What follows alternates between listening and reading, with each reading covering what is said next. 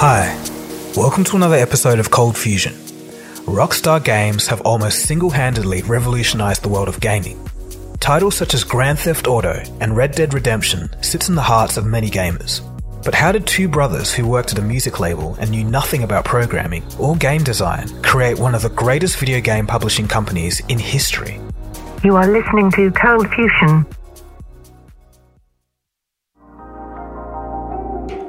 Grand Theft Auto was one of the first titles to start pushing the boundary of gaming. There were games like Mortal Kombat and other graphically violent games available, but Grand Theft Auto was different. It was realistic. It had real-world scenarios with video game consequences. On the other hand, games like Mortal Kombat were set in science fiction and tailored mostly to gamers. Rockstar wanted to make gaming for everyone. They steered away from sci-fi and in the process made their games controversial, even being banned in multiple countries and facing class action lawsuits, but the controversy only made their games more popular. The Rockstar story starts with two brothers from London, Sam and Dan Houser. The brothers had quite the Rockstar upbringing, which would later influence the DNA of their gaming company. Their mother was a famous actress, Geraldine Moffat. She starred alongside Michael Caine in the movie Get Carter, which pushed the edges of controversy with its crime, sex and style. Their father was a musician who ran the most popular jazz club in England. Here, the two brothers often hung out with famous jazz musicians during the genre's peak. In the 1980s, Sam came across something that would change his life: video games. When he discovered them, he fell in love with the concept of being able to transport him to another world. Later, the brothers discovered something that would change their perception of the world. It was hip-hop. Their love for rebellion and hate for civil order was exactly the outlet that hip-hop provided them. For his 18th birthday, Sam's dad took him to New York, where he bought leather jackets and Jordans. He would roam the New York streets as if he was an East Coast rapper. One day, Sam was having lunch with his father, who was an executive from the record label BMG. He asked his father, "Why is everyone in the record business so old? Why don't you have young people working there?" This question would actually land Sam a job at the record label. It was also this brash attitude that led both Sam and his brother to be given the lead of a new gaming business that the record label had just purchased but didn't know what to do with. From here, they began pushing the boundaries of video games despite having no experience in the area. In 1997, they would create a top-down driving and shooting game which would later become one of the greatest franchises in history. They originally called it Race and Chase, but settled on the name Grand Theft Auto. In 1998, BMG Interactive was purchased by a company called Take-Two. This led Sam, Dan, and two other executives to move to New York and create a new subsidiary, which they would call Rockstar Games. The original 2D versions of GTA did well, but it wasn't until the franchise went to 3D in GTA 3 that the Rockstar studio set themselves apart. What made Rockstar unique at the time was the idea of giving gamers complete free will. If you wanted, you could follow the storyline and do the mission, or if you were in a more chaotic mood, you could roam the streets freely causing havoc. The open world is one of the most important aspects of the game. Yes, it is violent, but the freedom to do bad things, take a joyride or get a burger is what makes their games great. And this is what first drew me to the GTA series. It was just so much fun to do whatever you wanted in a fictional world. Rockstar was founded with a mission statement that video games were the next mass-market entertainment medium, that they were uniquely interesting and powerful, and that we, as a company, would serve two masters to prove this fact, combining the production values of movies with an obsession with gameplay above all else. As Rockstar began pioneering the industry with its adult content, they increasingly wanted to make video games that were cool and not just for geeks and gamers. In 2002, with GTA Vice City, that's exactly what they did. Draped in neon, Vice City was 1980s Miami. Here, players could live out their own Scarface story, and still, today, it's the 44th best-selling game of all time. Paired with other success like Midnight Club, Max Payne, and Red Dead, the studio soon became an industry leader. In the gaming world, the brothers were truly rock stars. The studio would keep pushing the edges of video games in terms of quality, game design, and storytelling, but their games would soon bring controversy. They became the main target for politicians fearing the impacts of video game violence on the youth. This controversy ultimately made Rockstar Games even more popular. People just wanted what others told them that they couldn't have. In 2004, they would release Grand Theft Auto San Andreas, the 21st best-selling game of all time. It features gang warfare across a fictional combination of Los Angeles, San Francisco, and Las Vegas. The map was an extensive open world where missions were optional, allowing players to simply explore and do what they wanted. Almost everything was interactive and customizable.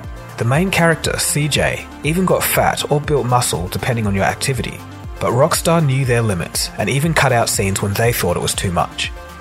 One scene was an adult interaction which was cut out but not entirely removed from the game's code, as untangling it would have taken too many resources. Once the game hit PC, people began modifying the code for cheats and different gameplay conditions. Soon the hidden scene was discovered and through a software patch made playable. The scene, dubbed Hot Coffee, would result in numerous court cases against Rockstar for its content rating. It was previously rated M, but now had to be converted to adults only. The recall of the game cost $25 million, and the adults-only rating stopped the game from being stocked in the majority of stores as they refused to carry adult-rated content. One of the Rockstar brothers, Sam Houser, would even be called to Capitol Hill for a hearing. The case would be settled in 2009, and Rockstar refuses to ever discuss Hot Coffee ever again. Their bad boy image fed their popularity. This time, however, they needed to hit the brakes. As the years passed from San Andreas, people awaited Rockstar's next hyper-violent game. So in 2006, they released Table Tennis. No violence, no story, just a simple game to show off their new game engine. But this didn't mean Rockstar was done with their iconic style. Later that year, Rockstar would release Bully, a game which pits students against bullies. Most of the violent scenes were schoolyard fights. Their next game, Manhunt 2, was so violent that it received an adults-only rating and was effectively banned around the world. This forced Rockstar to tone it down in order to be able to actually sell the game. Though for Rockstar, they could afford some banning because GTA was their main cash cow, and it was going well. And soon, the next GTA would again remind people what Rockstar could do. GTA 4 was focused around New York's underbelly, and it was another huge success. It ranks 24th on the best-selling games list of all time. The Rockstar Advanced Game Engine, or RAGE, was a closed-sourced original game engine that allowed GTA 4 to be in HD. The game cost an estimated $100 million to produce, and Rockstar left no stone unturned. They even hired private investigators to track down lost musicians to purchase the rights to their songs. But their biggest game was yet to come. GTA 5 is still the best-selling game of all time, pushing $6 billion of revenue. That's more than the top two highest-grossing Hollywood movies of all time combined, Avatar and Avengers Endgame. The first billion in sales came within the first 3 days. It cost $250 million to make, with the downloadable content providing years of continuous online gameplay. As you could imagine, the game was no small feat. It took 1,000 pages of script, 8 production studios, and months of voice and motion capture. They talked to FBI agents, experts in the mafia, and street gangs just to get the best possible experience for the player. Rockstar had done it again. The map was massive, the graphics were unbelievable at the time, and the story revolved around 3 main characters which were interconnected and developed with the game's progression. It was the culmination of all the great things from the previous GTA games in a new and exciting world. And just recently, Rockstar released Red Dead Redemption 2 to massive critical and public acclaim, with a sprawling landscape, an immersive story, and outstanding graphics where sometimes you just had to stop playing and look around. All of this had undoubtedly caused a lot of excitement for the next GTA game, and seeing that GTA 5 was released nearly 6 years ago, it surely can't be long now. During the release of Red Dead Redemption 2, Dan Houser was quoted as being relieved that they released Red Dead Redemption 2 instead of GTA 6 because of the speed of current cultural shifts. As the main writer for the GTA series, Dan said he was unsure that they would ever do a GTA 6, with America being so polarized between the left and right.